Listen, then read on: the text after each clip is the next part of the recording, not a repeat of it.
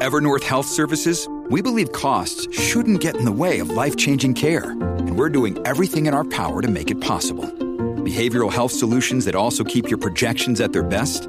It's possible. Pharmacy benefits that benefit your bottom line? It's possible.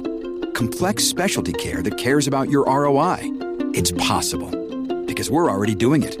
All while saving businesses billions. That's Wonder made possible. Learn more at evernorth.com/wonder. When you need mealtime inspiration, it's worth shopping Kroger, where you'll find over 30,000 mouth-watering choices that excite your inner foodie. And no matter what tasty choice you make, you'll enjoy our everyday low prices, plus extra ways to save, like digital coupons worth over $600 each week. You can also save up to $1 off per gallon at the pump with fuel points. More savings and more inspiring flavors make shopping Kroger worth it every time. Kroger, fresh for everyone. Fuel restrictions apply. Attention therapists, All CEUs is grateful to our new sponsor, the Diversion Center. They offer workbooks that are 100% editable and delivered to you in a Word document on topics including anger management, substance use disorders, domestic violence, parenting, and shoplifting addiction.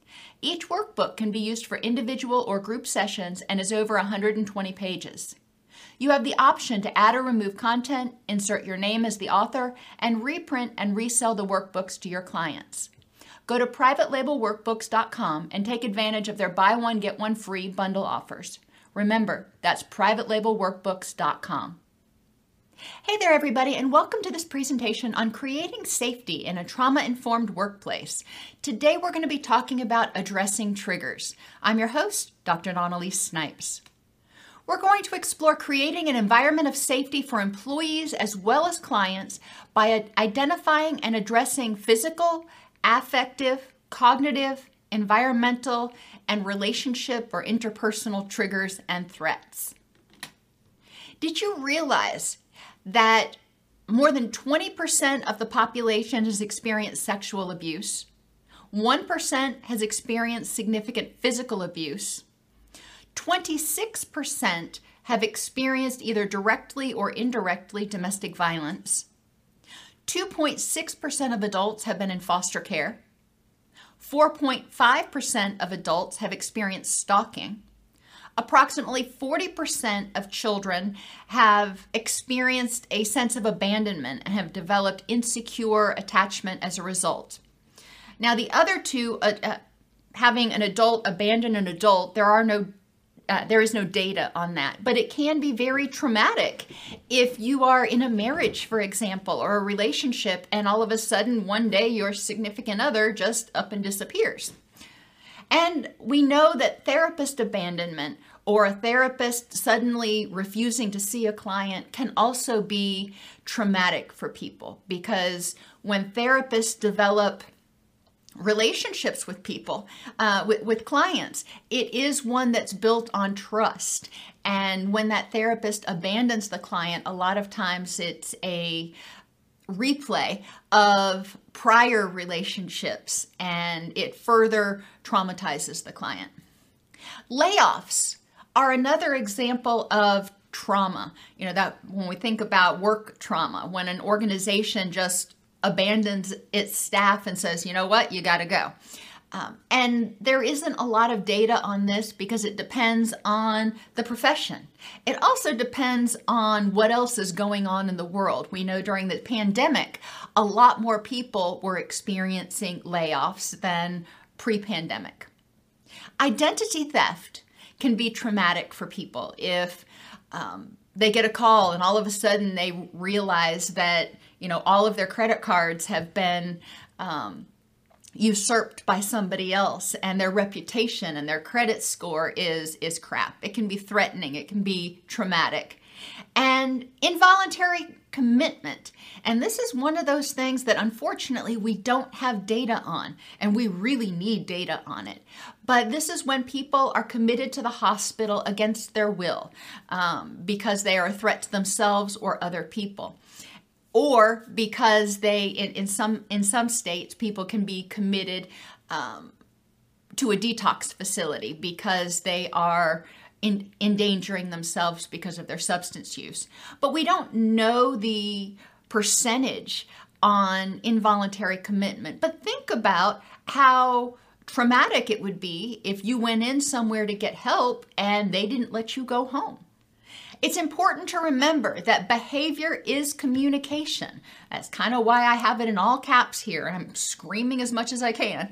Behavior is communication. When people act a certain way, they're either saying, I feel safe, I trust you, I feel empowered, or they're saying, I feel threatened. Trauma reactions in staff and clients have a whole range. Health issues, including sleep problems, pain, general health, they get sick easier, or they develop addictions. We can see these when trauma is not addressed or when trauma is triggered within the organization. We may see an increase in these symptoms in the staff person or the client. Verbal or physical aggression or withdrawal. Again, if the person doesn't feel safe, this may be their response to that situation. Even if the current situation is not objectively unsafe, if it reminds them of a prior trauma, then they may feel unsafe. Affectively, when people feel unsafe and disempowered, when their trauma is triggered, they may experience depression, anxiety, anger, blaming. They may be fearful of making or admitting to mistakes because they're afraid they're going to get punished or be abandoned or rejected. Mood disorders can be triggered. Cognitively, when people are in a state of fight or flee, they are more prone to notice the threats in the environment, which promotes an attitude of negativity and pessimism. They have difficulty with problem solving because those stress chemicals, those fight or flight chemicals, are not designed to allow people to think clearly. They're designed to encourage them to act and react. They may have reduced productivity and or quality of work. And this is obviously more particularly with staff. But when people are feeling stressed, when they're feeling threatened, it's hard for them to make decisions and it's hard for them to do what they usually can do as efficiently or effectively. And there may be frantic efforts to avoid abandonment. They may try to do whatever they need to do to get in the good graces of their boss or in the good graces of the organization, which may include undermining other staff members in order to try to keep their job. In terms of clients, they may do whatever they can in order to force the organization to keep them, even if they have been acting in a way that is contrary to what is needed in the organization. For example, using substances while in substance abuse treatment. They may engage in frantic efforts to prevent rejection. Relationally, there may be reduced commitment to the process, to whatever you're doing at that particular business or to the organization, and a sense of or a fear of abandonment. So it can trigger other abandonment experiences. You can start seeing competition and alliances among staff because they're frantically trying to get power to avoid abandonment. They may compete against each other to try to prove that, we're the department that deserves to stay, or they may bond together and try to rebel against senior management. There are a lot of different ways that this can happen, but when we start seeing a lack of harmony and a lack of unified work towards the organizational vision, we need to explore why that is. There also can be suspicion, being suspicious of other people's motives, being suspicious of what clients are saying to other staff members, being suspicious of the organization itself, whether they are, planning to have layoffs. A lot of times there starts to be rampant gossip and speculation if there's the threat of potential layoffs. And splitting is kind of like the alliances. It's bringing people over to your side to try to convince, to try to feel more empowered.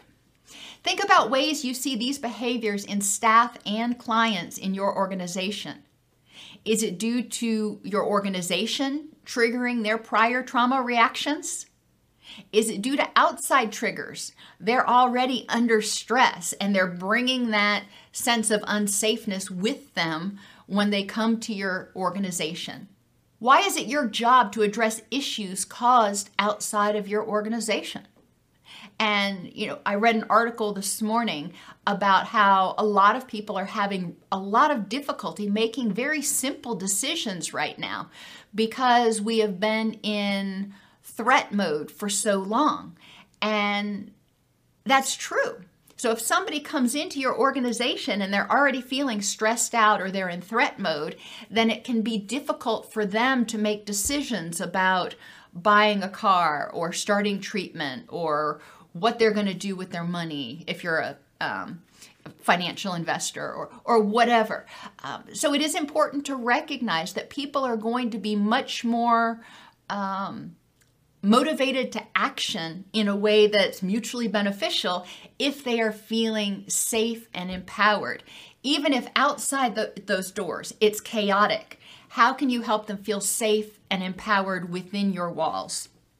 Organizations also have trauma reactions. They may have reduced productivity and revenue as patronage starts to go down, or if there is budget cuts, then they may start seeing staff feeling hopeless and helpless, so they reduce their productivity. They're just like, screw it, There may be increased workloads among staff as some people have to be laid off because the organization can't afford to keep them on, so workloads are doubled. There's often rapidly changing policies as the organization frantically tries to adapt to the current threats. Affectively, there may be frantic or resigned energy among staff. And a lot of times when you walk into an organization that is in crisis, you can feel it. It's palpable. Staff tend to be more irritable or more disengaged. Things that are happening tend to feel more pressured. You get a sense that there's some urgency there. Cognitively, in the organization, top-down management becomes more inflexible and authoritative. Executives will start making armchair quarterback decisions and enforcing them down the line because they are frantically trying to protect the organization and they assume that they know what's best. Environmentally, there can be reorganizations. People may get transferred to different departments in order to try to help the organization survive. Relationally, there may be layoffs or terminations, which contributes to grief and trauma among the people that don't get laid off. There's often a lack of responsiveness and possibly support from the organization. A lot of times the message comes down, well, you should be grateful that you've still got a job. Don't spend time grieving over the fact that your office mate was laid off. And there's often splitting between the C-suite executives, your CEOs, etc., and the line staff because there are different perceptions of what the needs are and what needs to be done to rectify the situation. Think about what types of things have traumatized your organization, your staff, your reputation, or just the organization's solvency, its ability to stay open in the past 3 years. How did your organization respond? How might the organization's response have traumatized staff and clients? Now, this is not an inclusive list of trauma triggers, but I wanted to give you sort of an idea about how these different things that are often characterized as adverse childhood experiences are common traumas to not only clients, but also staff and the organization. Abandonment. Clients can have prior abandonment issues triggered by sights, smells, sounds, in the organization, or even because your organization represents being part of the system, for example. Staff turnover, retirement, quitting, death, that can also trigger abandonment issues for clients. And client turnover, other clients, especially if you're doing group therapy, intensive outpatient, something where clients get to know one another. If one of them suddenly disappears, retirement homes, etc., that is very traumatic to the surviving clients. In terms of staff, they can experience abandonment issues or have abandonment issues triggered in the same way as clients through sights, sounds, smells that remind them of prior abandonment experiences. They can also be traumatized through staff turnover, death, or retirement, through client turnover or death. And that's important to remember that I remember when I was working in probation and parole, I was gone for a week for some reason. I think I was on my honeymoon. I can't remember. But I came back and one of my clients had suddenly died. And it felt like I had been absolutely kicked in the gut because, there was no closure, there was no warning, there was no nothing. And it was very traumatic for me in the moment to find this out by just having a note, a letter on my desk that I needed to close his chart because he was dead. That was big to me. Layoffs of other staff members can trigger abandonment fears. Abandonment because that person is gone, but also abandonment because the organization, staff may perceive that the organization didn't fight hard enough to try to keep people on payroll. And poor supervision and mentoring can also lead to feelings of abandonment. When one organization I worked for, actually, I think every organization I've worked for, has had very, very poor onboarding. And so, you go through the normal human resources stuff. That's boilerplate. But when you get to your job, I have yet to walk into a job where there's actually been a job description and this is how you do your job, or any sort of mentoring in the first 2 or 3 weeks. Every single job I've had has been what we kind of refer to in the South as baptism by fire. You walk into it and you learn what you're supposed to do by making mistakes and getting in trouble.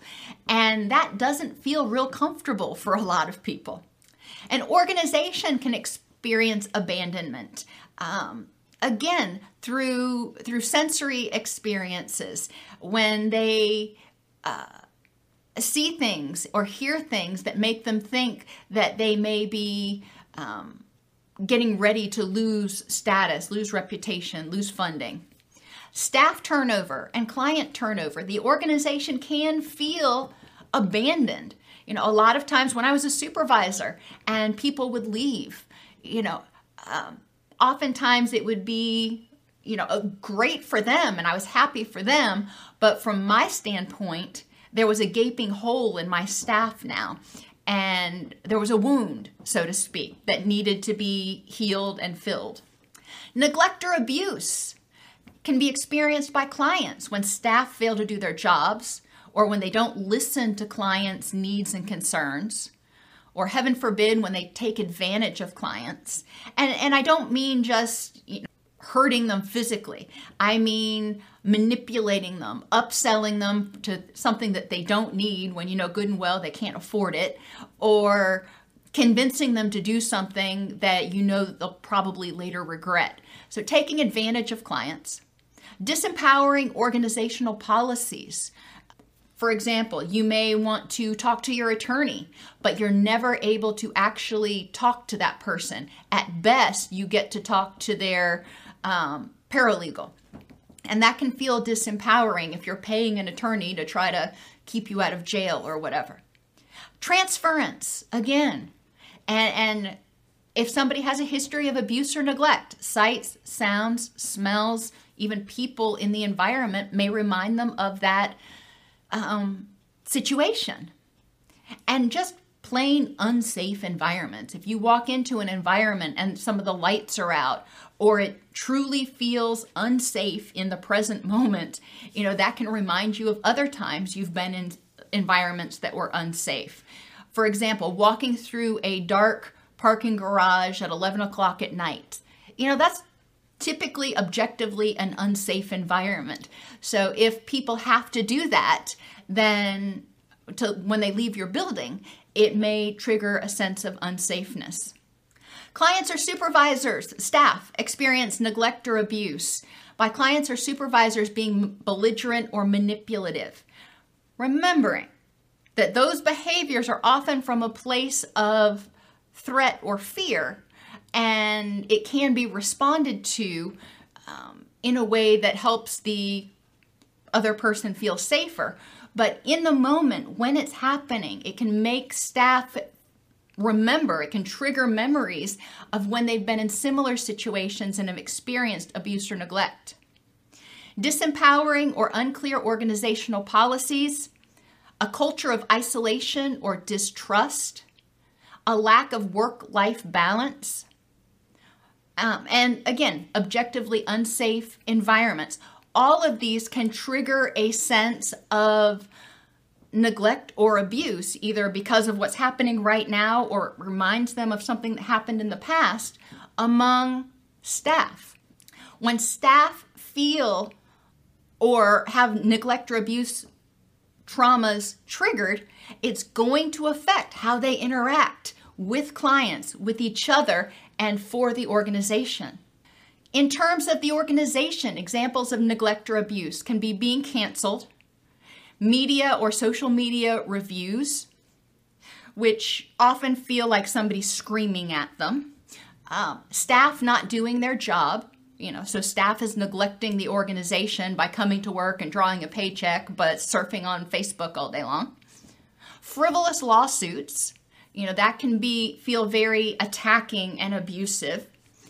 And again, sensory stuff that reminds them of prior times when they have experienced being canceled or staff not doing their jobs or when they've been sued. Other loss among clients may represent something that reminds them of a loss of freedoms like involuntary commitment or being arrested, or their rights, or their children, or their money as a result of staff actions. So if a staff involuntarily commits them, has them arrested, violates their probation, doesn't do what they need to do to keep the person out of jail, whatever the case may be, then that can be traumatic. And when they interact with that organization or that staff member again, then it may trigger those feelings of when the staff member or the organization has hurt them or let them down before. In terms of staff, they can experience other losses by a loss of their job, their license, or money, income, as a result of client or organizational actions. And the organization can experience other losses, like a loss of funding. That can be traumatic for the organization if the budgets, the state budget suddenly gets slashed. They may lose revenue or their license as a result of staff or client actions. So that can be really traumatic. There was one organization I worked for that we went through an audit, and it turns out that one department had been fraudulently billing, and that was found out, and we very nearly lost a contract that represented more than 50% of our organizational income, which would have essentially closed the organization. So that was very traumatic. And the organization felt very betrayed because they had no idea this was going on. Staff was doing it on their own. So there was a lot of conflict there, which resulted in a lot of frantic changes. Natural disasters can also be very traumatic for organizations. If the building floods or a tornado comes through and knocks the building down, you can't operate a lot of businesses if the business isn't there. Now, there are some that can be done virtually, but there are a lot of businesses that can't be. So that can be very traumatic. Basic interventions, physically and environmentally, and they kind of go together, making people feel physically safe in their environment. Ensure a physically safe, make sure the lights are on, that there are you keep the allergens down, in this day and age, that there's plenty of space so people can socially distance, and a welcoming environment that reflects the culture and uniqueness of the staff, the clients, and the organization. What sights, smells, sounds, spaces, and ergonomic things do you need to address? If people that you work with, if the clients that come to your organization tend to be of the age where they've got children, then it's often welcoming to have an area where children can safely play and you're not having to worry about them getting into things. That can really reduce the caregiver's stress. Making sure that there are chairs that are comfortable for children, just so children can feel safe. If you've got people who are older and have difficulty with balance, making sure that there are chairs and environments that are easy to get up and down, in and out of, and that things aren't crammed in so close that they risk, falling over the coffee table when they try to get out of the chair. The best way to find out what makes a physically safe and welcoming environment for people is to ask. Interview, assess, question, whatever word you want to use, the staff and the clients in the organization. What would help you feel more relaxed and at ease in this environment? You don't have to say safe and welcoming, or you can, whatever. You have people with sensory gating issues, and I mentioned that in prior videos, who can be extremely bothered by the humming of a ballast that's getting ready to go out, or really bright lights, or heaven forbid, flickering lights. People with seizure disorders can have their seizures triggered by a flickering fluorescent light.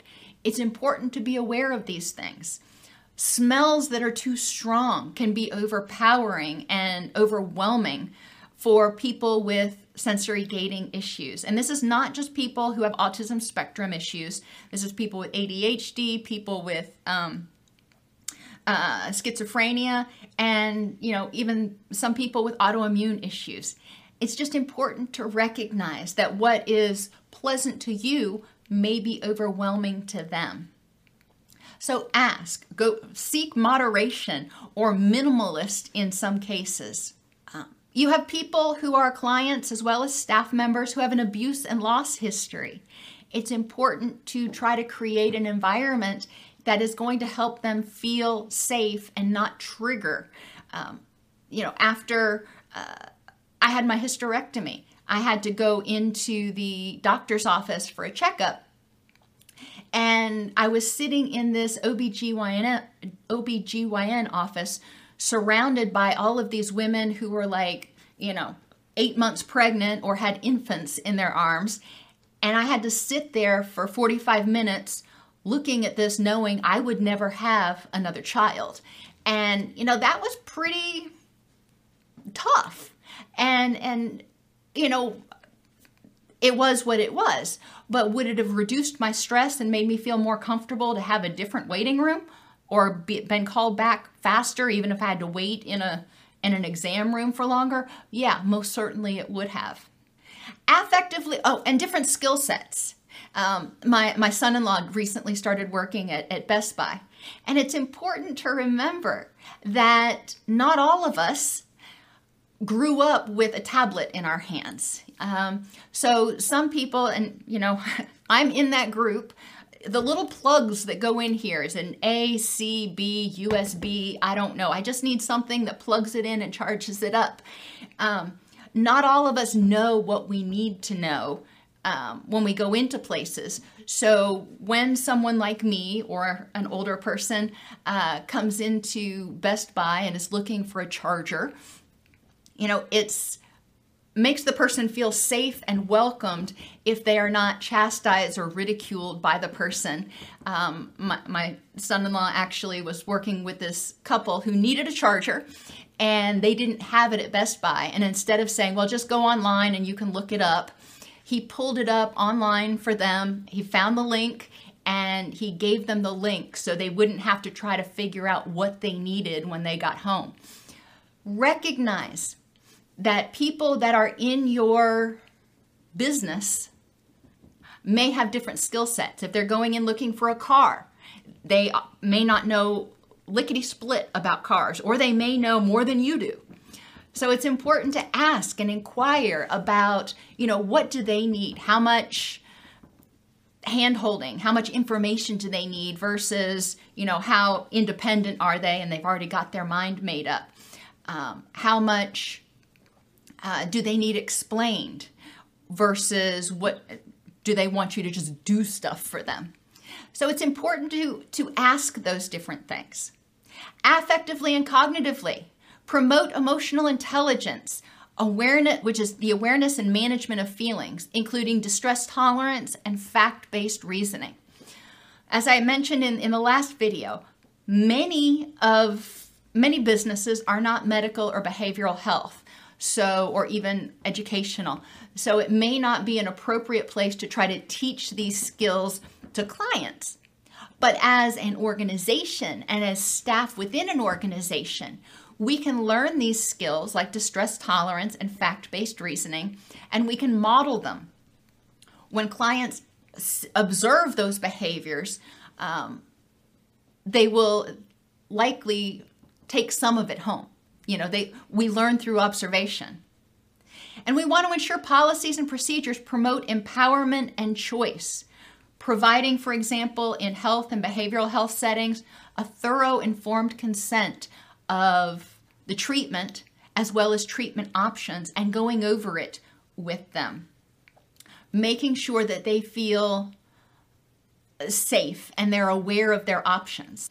How do you know what makes a safe and welcoming environment for your staff, for your clients, for yourself? Review your environment, your policies and procedures for elements that may make people feel unsafe or take away their personal power. Going to the doctor for a general physical, for example.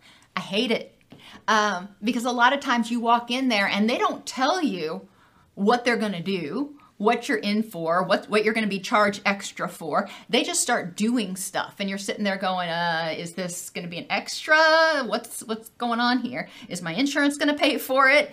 And that causes a great sense of stress among people that are there. And it also keeps a lot of people from even going to the doctor because they're like, it ain't worth the stress. Relationally, basic interventions inspire caring and commitment among staff, clients, and the organization. If you are, as an organization, remember anniversaries. Treat your staff like they are part of a family, not just a number. Treat your clients like they are part of a family, not just a number. Encourage dialogue between the staff, the clients, and the organization. Always have ability for clients and staff to provide input and to get responses. Responses are so important. Provide motivational enhancement and nonviolent communication and supervisory training to all staff, not just, your clinical staff if you're a client, or your line staff if you're in sales or something, but everybody, supervisors all the way on down. Demonstrate respect by asking instead of assuming that you know what somebody wants or needs, and recognizing people's unique strengths and weaknesses. When something does happen, whether it's good or bad, recognize your part and other factors. Create a culture of responsibility. Yes, this happened. Yes, this was my part in it. And these are other things that may have contributed. It could be policies and procedures. It could be a variety of things. But a good root cause analysis can help prevent future iterations of that same problem. When it's something good, Also recognize your part and other factors. Give credit where credit is due. Be impeccable with your word, including punctuality, job descriptions, and service and product descriptions. Don't hire people for a job and then have the line at the bottom that says, and perform other duties as assigned. And then a month into the job, all they're doing is other duties as assigned, not what they actually signed up for. That is sort of a bait and switch, and that promotes a sense of disempowerment, lack of respect, and unsafeness. Make sure your job descriptions are clear, and as well as your service and product descriptions. If you say you're going to provide something, then provide it. And always do your best, avoiding favoritism and distractions. If you say you're going to do something, do it for all clients, not just this one client that happens to be your favorite. Review your organization. Identify 3 ways you could or already do each of these things. Explore your own behavior as both a staff member and as a client at other organizations. So if you were going into one of your competitors, how would you feel as a client if you were walking into that organization? And how could you personally do each one of these things? As an organization, how are you doing it? But also, how can you personally inspire caring and commitment, encourage dialogue, etc.? Organizations and staff can learn a lot about how to create safe and welcoming environments by seeking first to understand each other, as well as the clients and maybe even the community in which they exist. When the staff, clients, and organization feel unsafe or abandoned, they will react in ways to protect themselves, often resulting in behaviors that trigger a sense of disempowerment and unsafeness in the others and results in a widespread trauma response.